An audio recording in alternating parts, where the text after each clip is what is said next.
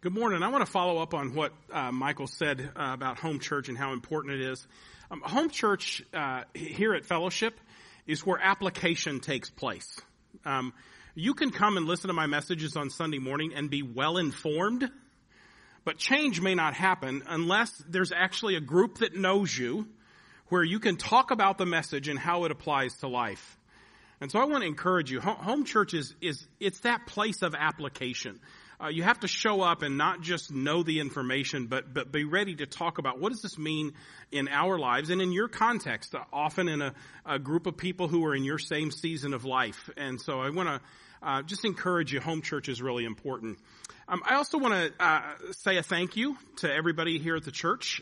For the last 12 years, many of you know we've been taking care of my mom after my dad passed away. And this past Tuesday morning, early in the morning, my mom passed away. And it's a great opportunity to praise the Lord because she is now in His presence. But over this past 12 years, you guys have prayed for us through a lot of different seasons. When we brought my mom here from Alabama, she came kicking and screaming.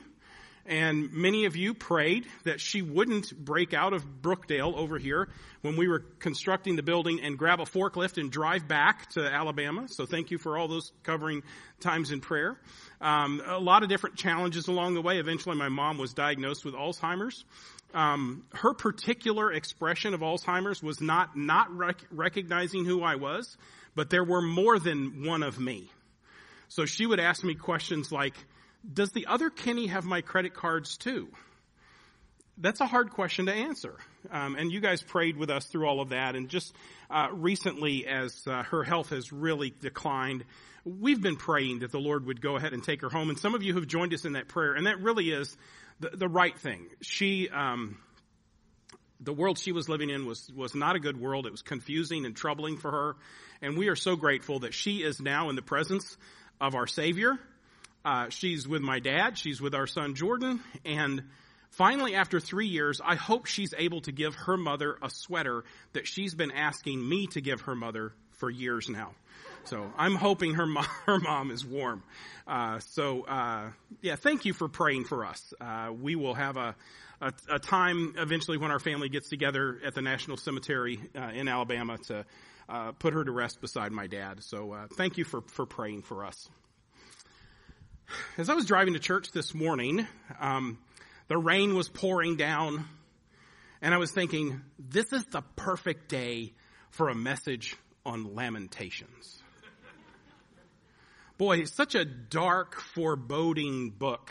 It's a little bit shorter than some of the books I've been doing recently, so I actually had the time this week to Wash, you're back here a second time. Thanks, man. Wash was up here first hour, and now he's back there in the back. I'm so glad to see you. You didn't get it the first time. I gotta stop. Okay.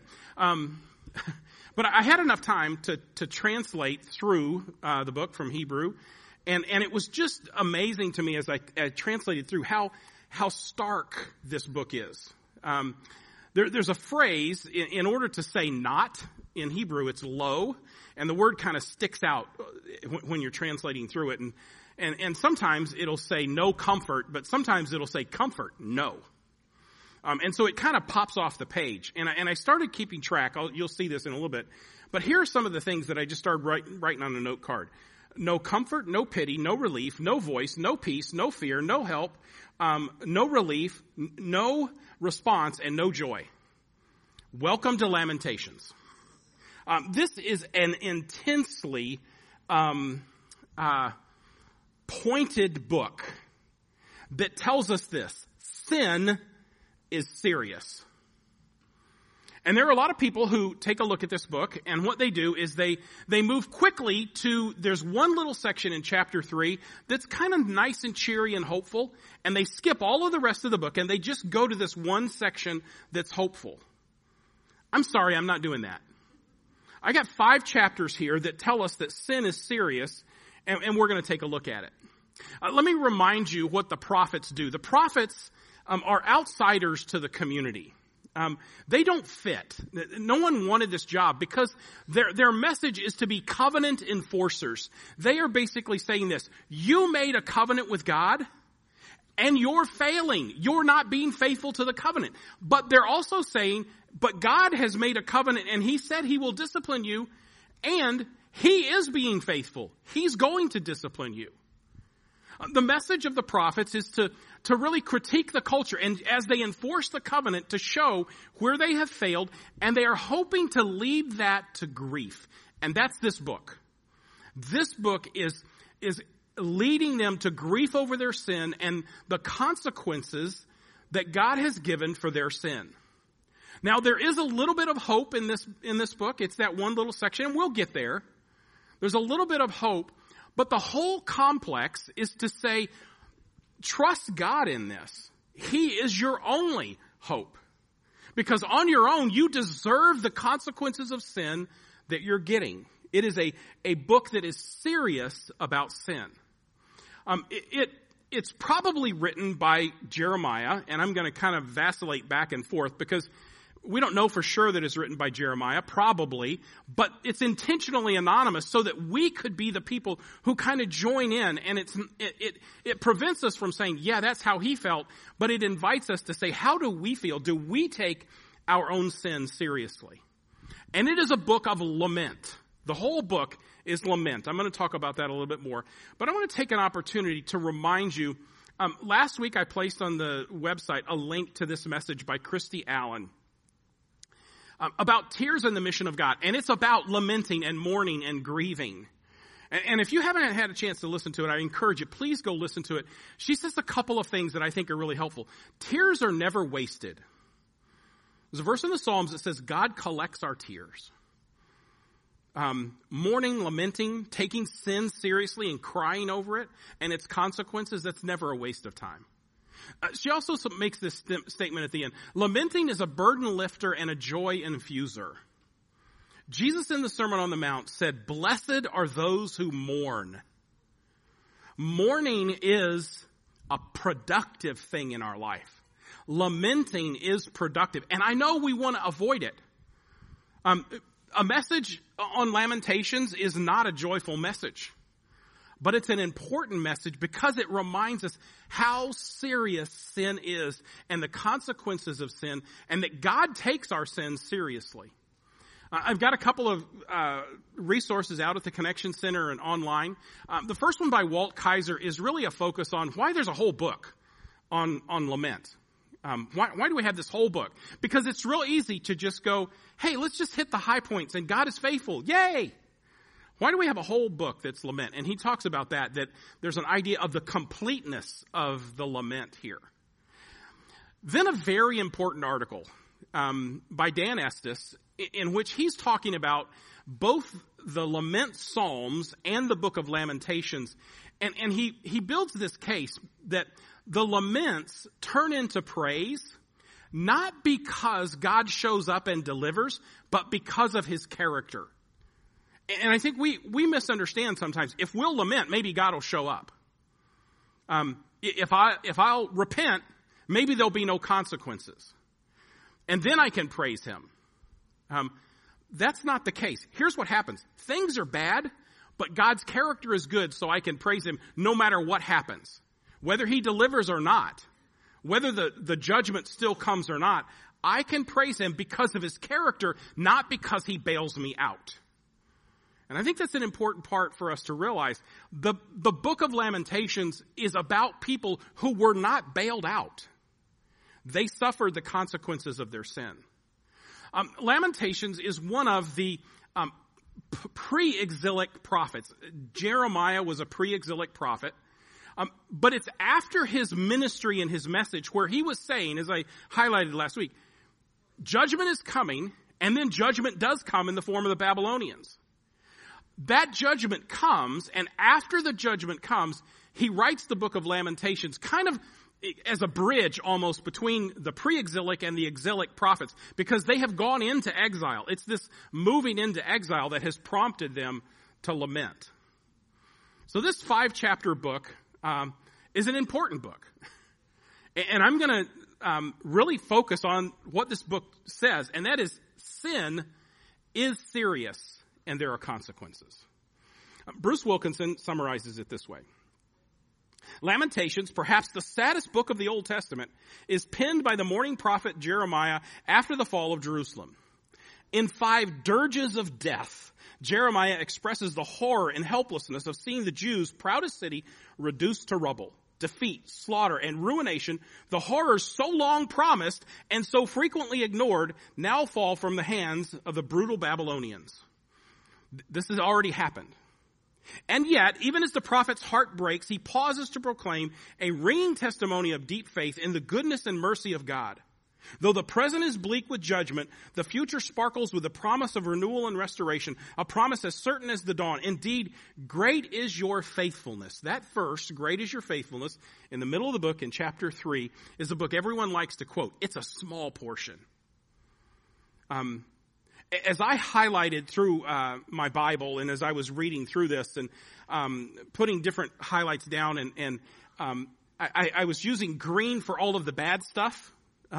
Like I'm just looking at the first page here. Deserted, slave, weeps, tears, betrayed, enemies, affliction, labor, exile, distress, mourning, desolate, groan, grieve, bitter anguish, grief, exile, captive, departed. That's one column in my Bible of the green bad words.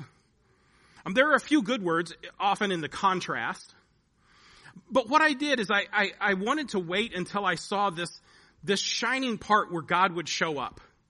I've only got one small little section. The rest of it is a lot of green highlights of just judgment and distress. Every now and then there's a section where there's a little bit of a turn and a cry of, yeah, we're guilty, Lord. But mostly it's just this judgment is coming down on us.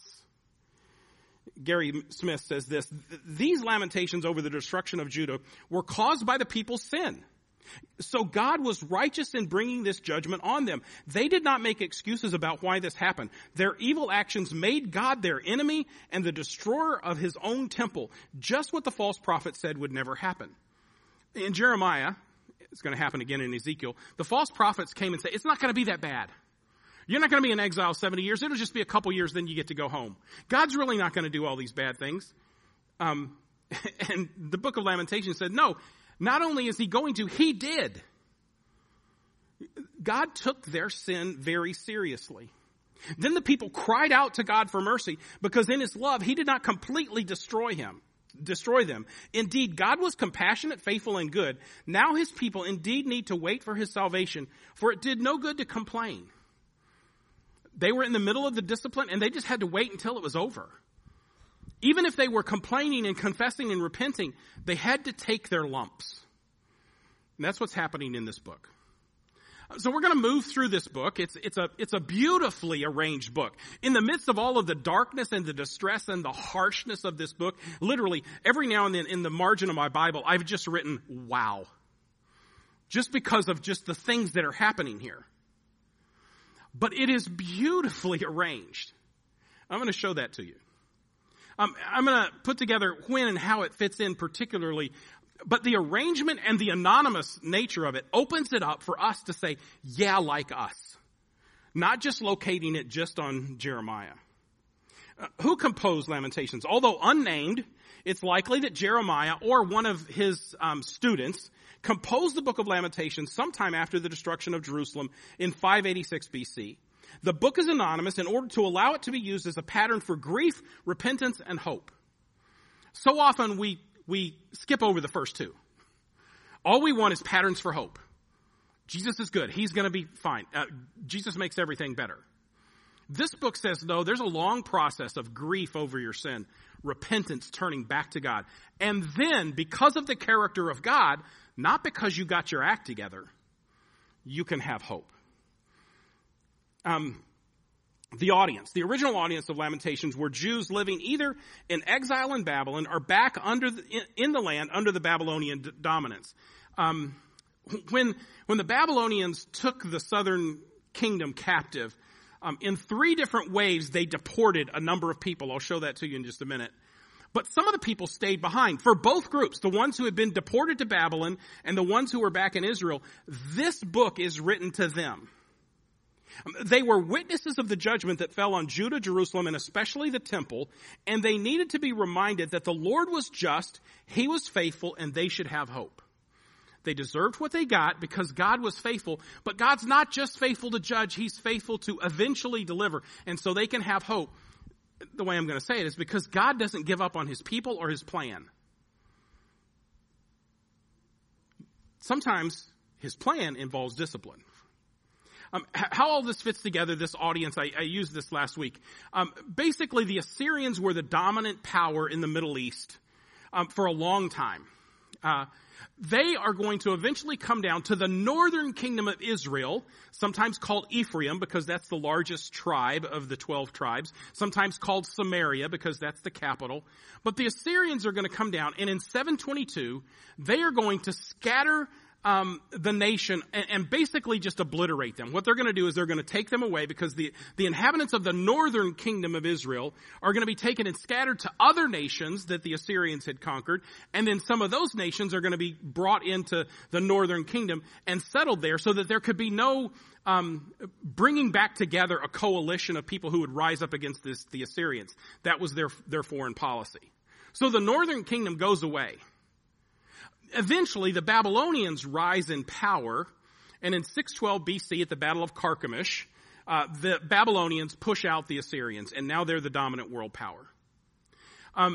The Babylonians are always battling the Egyptians, and so on their way, they're going to come to Jerusalem, and in 3 different waves, they're going to conquer the nation. In 605, and this sets us up for the next 2 weeks, by the way, in 605, they're going to come by, and on their way back home, they're going to pick up 10,000 exiles, including Daniel, who we're going to hear about in a couple of weeks. 598 is where they come by and they pick up Ezekiel. We're going to hear about him next week. But eventually, in 586, they're going to, on their way back, say, we're tired of, on our way down to fight with the Egyptians, we're tired of having to deal with these Jews. And so they go to Jerusalem and they wipe out the city. They build siege ramps. They invade the city. They burn it to the ground.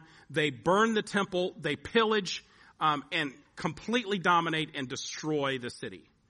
That's what has happened. It's what Jeremiah said would happen. Jeremiah saw it happen. And now in this book, they're lamenting this has happened.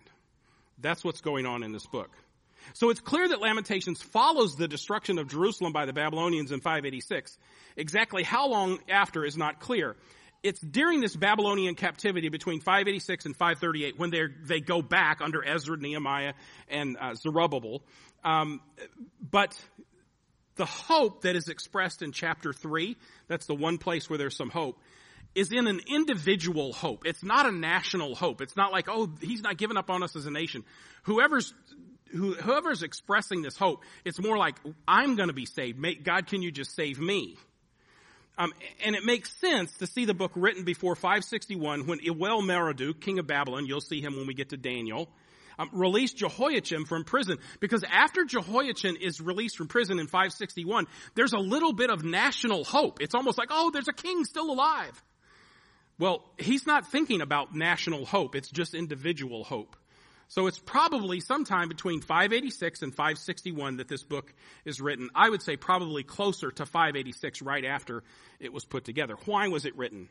Lamentations was written to show the justice of God in bringing judgment on Jerusalem.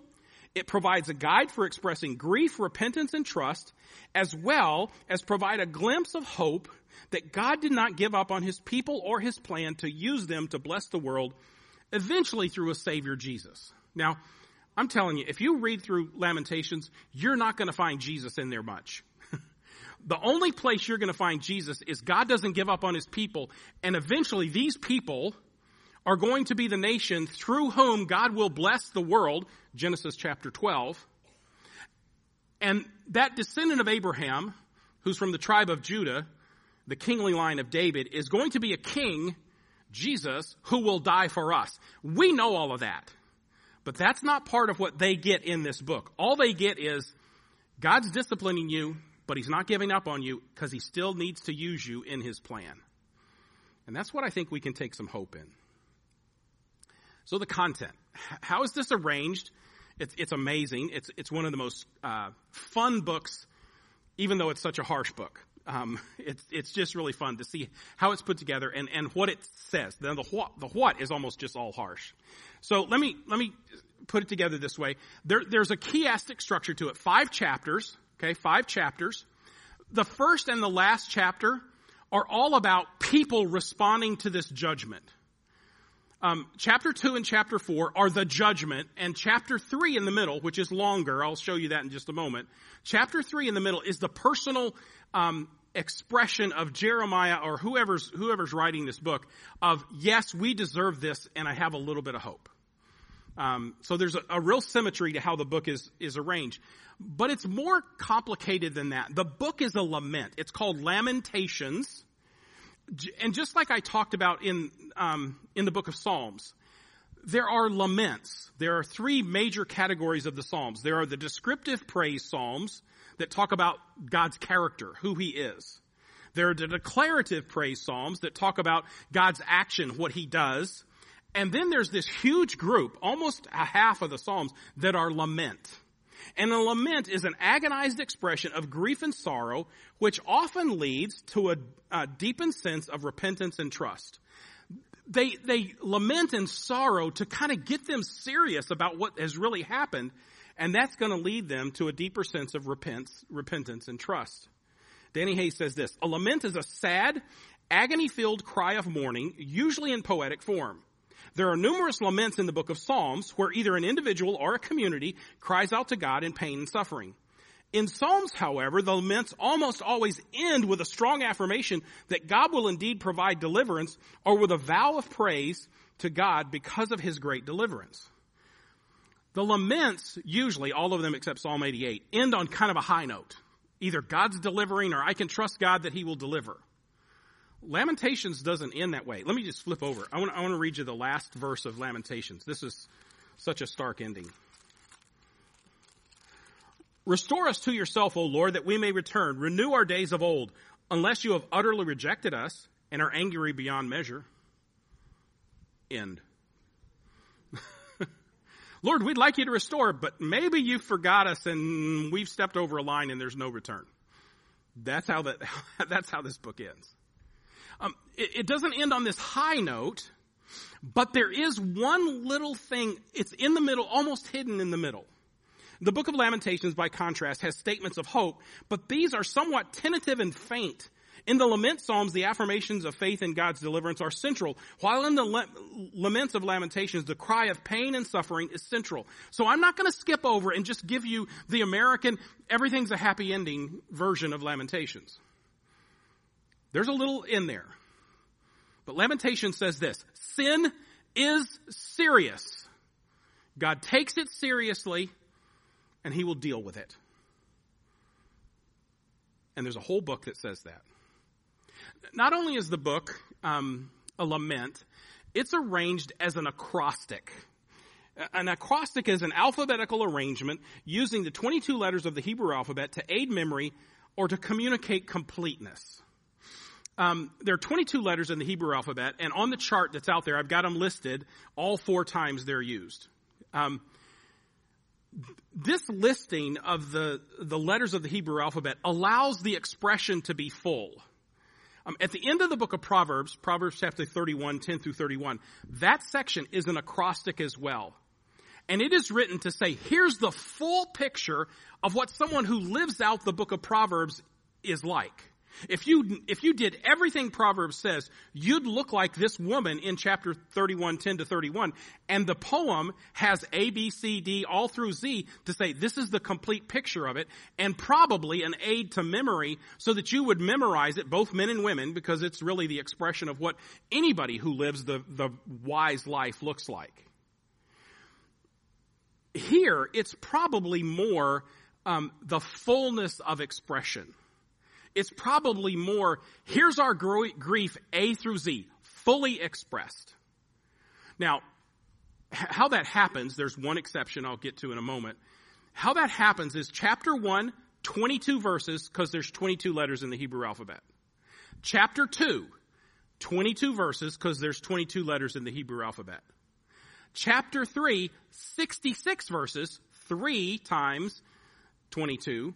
Because what happens in chapter 3 is there are 3 verses for each letter. I've got a portion of the verses written there. I know you can't see them, but there's the first 3 verses start with A. The second 3 verses start with B. The next 3 verses, I'm going to say C. It's G, really, Gimel. But it's 3 verses start with A, 3 verses start with B, 3 verses start with C, all the way through all 22 letters of the Hebrew alphabet. It gives a full expression to it. Then in chapter 4, you go back to 22 verses, all with the letters of the Hebrew alphabet. I'm going to tell you what happens in chapter 5 in just a moment. When you put all this together, here's what it looks like. There's an acrostic poem in chapter 1, 22 verses, all letters of the Hebrew alphabet. I've got them on the chart lined up there. In chapter 2, another poem, 22 verses, Hebrew alphabet. Chapter 3, 66 verses, A, B, C. Chapter 4, 22 verses, all the letters of the Hebrew alphabet. I don't know what happens, but in chapter 5, it's different. It's not the Hebrew letters of the alphabet, but it's 22 verses. It's the same number of verses. I don't know if he's just like, I'm tired of it. I can't keep this up anymore. Or if there maybe is something of him just saying, I'm returning to the chaos. All this order, I'm done with it. But he maintains the symmetry of the 22 verses. So this 5-chapter book has 22 verses, 66 verses, 22 verses, 22 verses. It's amazing. And ABC, 22. It's a fantastic book. Beautifully arranged. And as I'm working through it, I noticed, because it pops off the page, the first section has this repeated phrase, no comfort. No comfort from God. The second chapter, repeated, no pity. God has no pity. In the middle, in the personal confession, there's no fear of God. In the next one, there's no help from God or anybody else. And in the last one, because of that, it ends with no joy. Very un-American. There's a couple checks in the room. Maddie and Lydia, where are you guys? This is your book. Man, this is your book. It ends with death. When I was in the Czech Republic in January, I went to see Rusalka. Rusalka is basically Little Mermaid, except at the end, everyone's dead and crying. That's this book, okay? This book ends with no joy. That's how we experience this. And as you move through that, this idea of no comfort, Nahum is this idea of, it's 5 times in chapter 1, and Nahum is, it's the word for a woman's womb. There's no compassionate feelings. And whenever God has this, he shows mercy. And they're saying, there's no comfort for you, no mercy will be shown. 5 times in chapter 1. 3 times in chapter 2, you get this no pity word, hamal, lo hamal. Without pity, the Lord has swallowed up all the dwellings of Jacob. His wrath has torn down the strongholds of the daughter of Judah. He has brought her kingdoms and its princes down to the ground in dishonor. There's no pity. And the idea of this is there's no holding back. You're getting it all. Pity is when, okay, you're getting to, I take pity on you, I won't give them all to you. Chapter 3, no fear. This idea of fear it's that the fear, the reverence of the Lord. They didn't have the reverence of the Lord. You came near on the day I called to you. You said, do not fear. They're saying, don't fear. In chapter 4, there's no help. It's one of my favorite words in Hebrew, by the way. The word is azer. They look in vain for help. A person who needs azer kind of help, they don't just need assistance. A person who needs this kind of help will die if they don't get it. The most common subject of azer, dominantly in the Bible, is God. God is our azer. It's also the word that is used in Genesis 2:18 for the woman. The woman is an azer for the man, a corresponding helper. Azer conegdo. By the way, if you're looking for a romantic phrase, there you've got it. You're my azer conegdo, baby. Try it. It doesn't work. But this word azer is if you don't get it, you will perish. They perish because they don't get this kind of help. And by the way, on the side, when God created men and women, he created men and women so that men would need women. And if they don't get the help from women, they will perish. Any honest guy will tell you absolutely true. But women, you need us men as well. And that's one of the reasons that marriage is between a man and a woman, because we need each other. We can't survive or flourish. There are exceptions along the way, and God gifts some people differently. But God's pattern is a man and a woman because we need each other. We need azer. We need this kind of help. And at the end is this, the word for joy, the Hebrew word shush. It has an uplifting feel. Shush. It's jubilant, dancing joy. None of that is going on. Shush, lo. Joy, not in this book. No joy. Okay? So here's your five things. No comfort, no pity, no fear, no help, no joy. Lamentations. Why? Because sin is serious. Here's my long sentence that tries to put it together. The intentionally anonymous author, likely Jeremiah, writing after the fall of Jerusalem at the hands of the Babylonians in 586, carefully crafted 5 poems about judgment and destruction which had come to Jerusalem, a symbol for the entire nation, because of a neglect of the covenant, along with confessions of sin and cries for help from the Lord while acknowledging the Lord's faithfulness, in order to prompt the nation to fully grieve over their sin and the resulting judgment, and to encourage the people to remember that God remains faithful to his word, and that, therefore, they should turn back to him as the covenant community. This is what he's saying to them. So walk you through a couple of things here. Here's chapter 1, first 2 verses. How deserted lies the city, once so full of people. How like a widow is she, once she was great among the nations. She who was a queen among the provinces has now become a slave. Bitterly she weeps at night. Tears are on her cheeks. Among all her lovers there is no one to comfort her. All her friends have betrayed her. They have become like enemies. This is one of those sections where I've got green highlights there on all of the bad words. And but there's an orange. She was a queen. Now she's a slave. She had friends. Now they're enemies. This is the change of it all. Her filthiness clung to her skirts. She did not consider her future. Her fall was astounding. There was none to comfort her. Look, Lord, on my affliction, for the enemy has triumphed. This again it's this harshness that is taking place. And all of chapter 1, the city of Jerusalem is personified as this woman who's been brutally mistreated. The Lord has rejected all the warriors in my midst. He has summoned an army against me, the Babylonians, to crush my young men. In his winepress, the Lord has trampled virgin daughter Judah. Crushed in the winepress. This is harsh. Chapter 3, listen to this. Like a bear lying in wait, like a lion hiding. He dragged me from the path and mangled me and left me without help. He drew his bow and made me the target of his arrows. He dragged me out and mangled me like a bear and a lion. Thus be the word of the Lord spoken to you. This is intense. Why is it so intense? Why such an intense message of judgment? Because sin is serious. And there are consequences to sin. But there's little bits of repentance.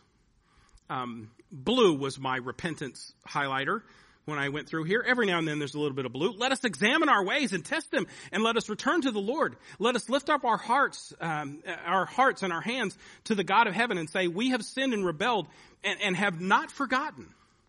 Every now and then they do. We deserve what we got, but we're turning to you. We're repenting. We are turning back to you. But there is a message of hope. This is that part that's the uplifting part in chapter 3. Verses you probably have heard before. You just didn't know they were in Lamentations. Yet this I call to mind, and therefore I have hope. Because of the Lord's great love, we are not consumed. For his compassions never fail. They are new every morning. Great is your faithfulness. Well, those are some great verses. And I want you to hold on to them. These are really good. But they take on such new meaning in the context of 5 huge, unrelenting chapters of the seriousness of sin. And yet God is still loving and compassionate, and his mercies are there every morning when we get up. I say to myself, the Lord is my portion, therefore I will wait for him. The Lord is good to those who have hope in him, to those who seek him. It is good to wait quietly for the salvation of the Lord. Because of who he is, I can look to him. Again, it's not because he's going to deliver. It's because of his character that we can praise him. It is good for a man to bear the yoke while he is young. It's good for you to go ahead and get your licks while you're young so you can get over it. Let him sit alone in silence, for the Lord has laid it on him. Let him bury his face in the dust, repentance. There may yet be hope. Let him offer his cheek to the one who would strike him, and let him be filled with disgrace. Take your licks. You deserve it. The sinful choices you made are going to have consequences, because sin is serious. The sequence that I just read to you in this wonderful section in Lamentations 3, it starts with the character of God. That's what turns everything. It starts with the character of God, his compassions, his mercy. And then they seek him. And after they seek him, they are waiting patiently for him. There is hope that he will deliver. But they wait in silence, and don't miss this, they repent. Too often, I think we say, yes, sin's serious, but God's good. Done. No, they repent. And very often, what we say is, sin's serious, God's going to do something about it. I'm going to repent so then I don't have to take the consequences. You know what? At the end of this, they still get the consequences. Why? Because sin is serious. Danny Hayes says, Lamentations is a cry of agony and suffering, but this cry is also a confession that this terrible suffering is very much deserved, a result of repeated and unabated disobedience and defiance of God and rejection of his word. Lamentations is a graphically horrific first-person testimony to the real consequences of sin. The faithfulness and love of God are affirmed in Lamentations. So hope is present in the midst of suffering. Yet the book is reluctant to move too quickly to a glib, everything will be all right theology. The judgment on sin and disrespectful defiance of God cannot be passed over too quickly, for it is a serious matter that deserves plenty of contemplation. And I've forced you to contemplate it today. Sin is serious. And God will deal with it.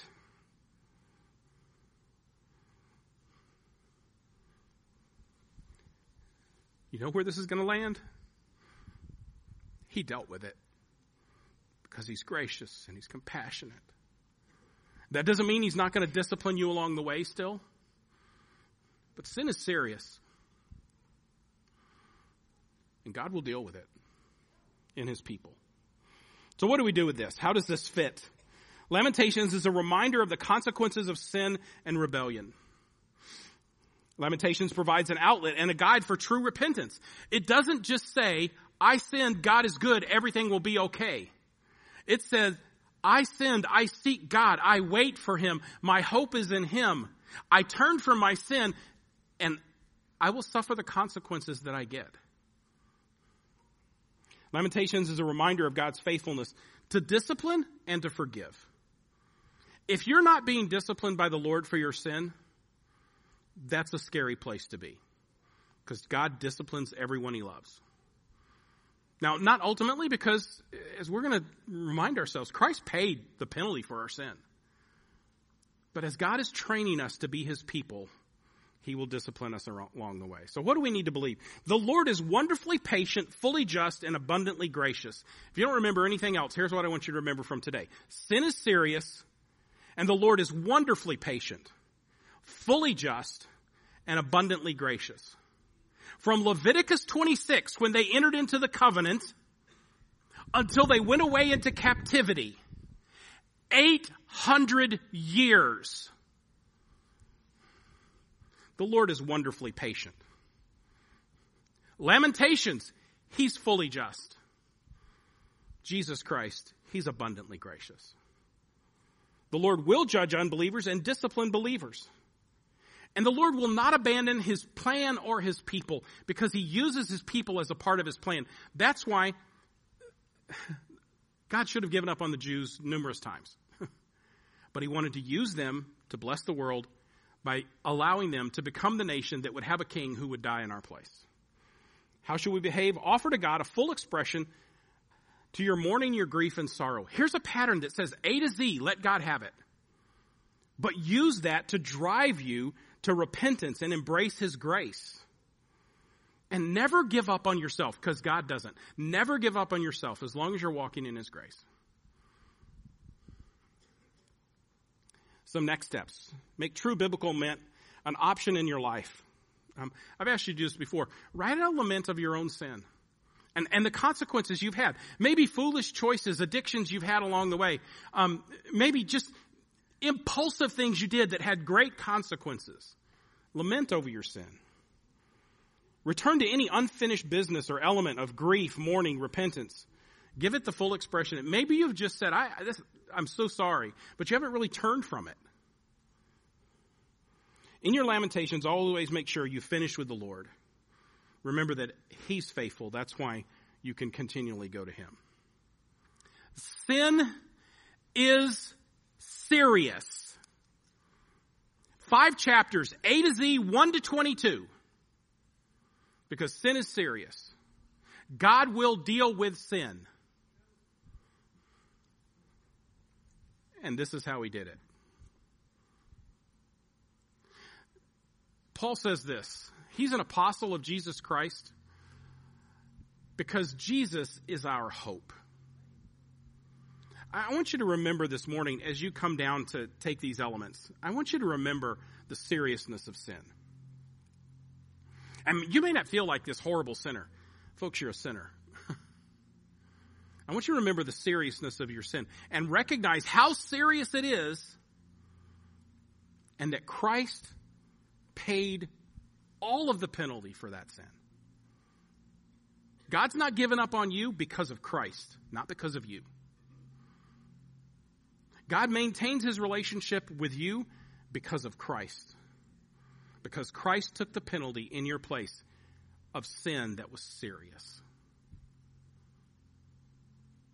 Would you stand? I'm going to pray, and then I'm going to ask you to come take these elements. Go back to your seat. We'll take them all together. Father, may we really understand that You've given us a whole book that reminds us of the seriousness of sin and our own unfaithfulness. And yet as we walk forward to take these reminders of the life and the sacrifice of Christ, not in a glib way, but in a way that reaches deep into our hearts, would You remind us that the seriousness of sin was expressed in what Christ did for us in our place. We ask You to remind us that for His sake and in His name.